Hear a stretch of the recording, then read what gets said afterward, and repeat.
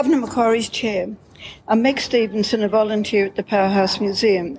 The most important example of early colonial furniture in the museum icon collection is Governor Macquarie's chair.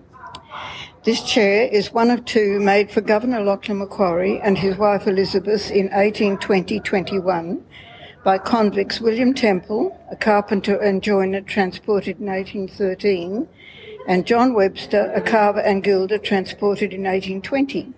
The chairs were to be used at Government House, Sydney.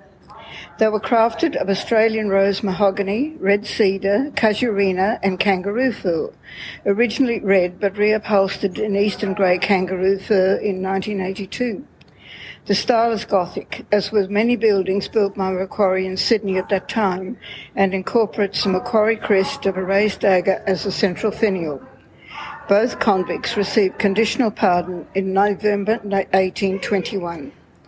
When the Macquaries returned to the Isle of Mull, Scotland in 1822, they took the chairs with them. Passed by descent to Roland and Archibald Macquarie, who emigrated to Canada in the 1890s.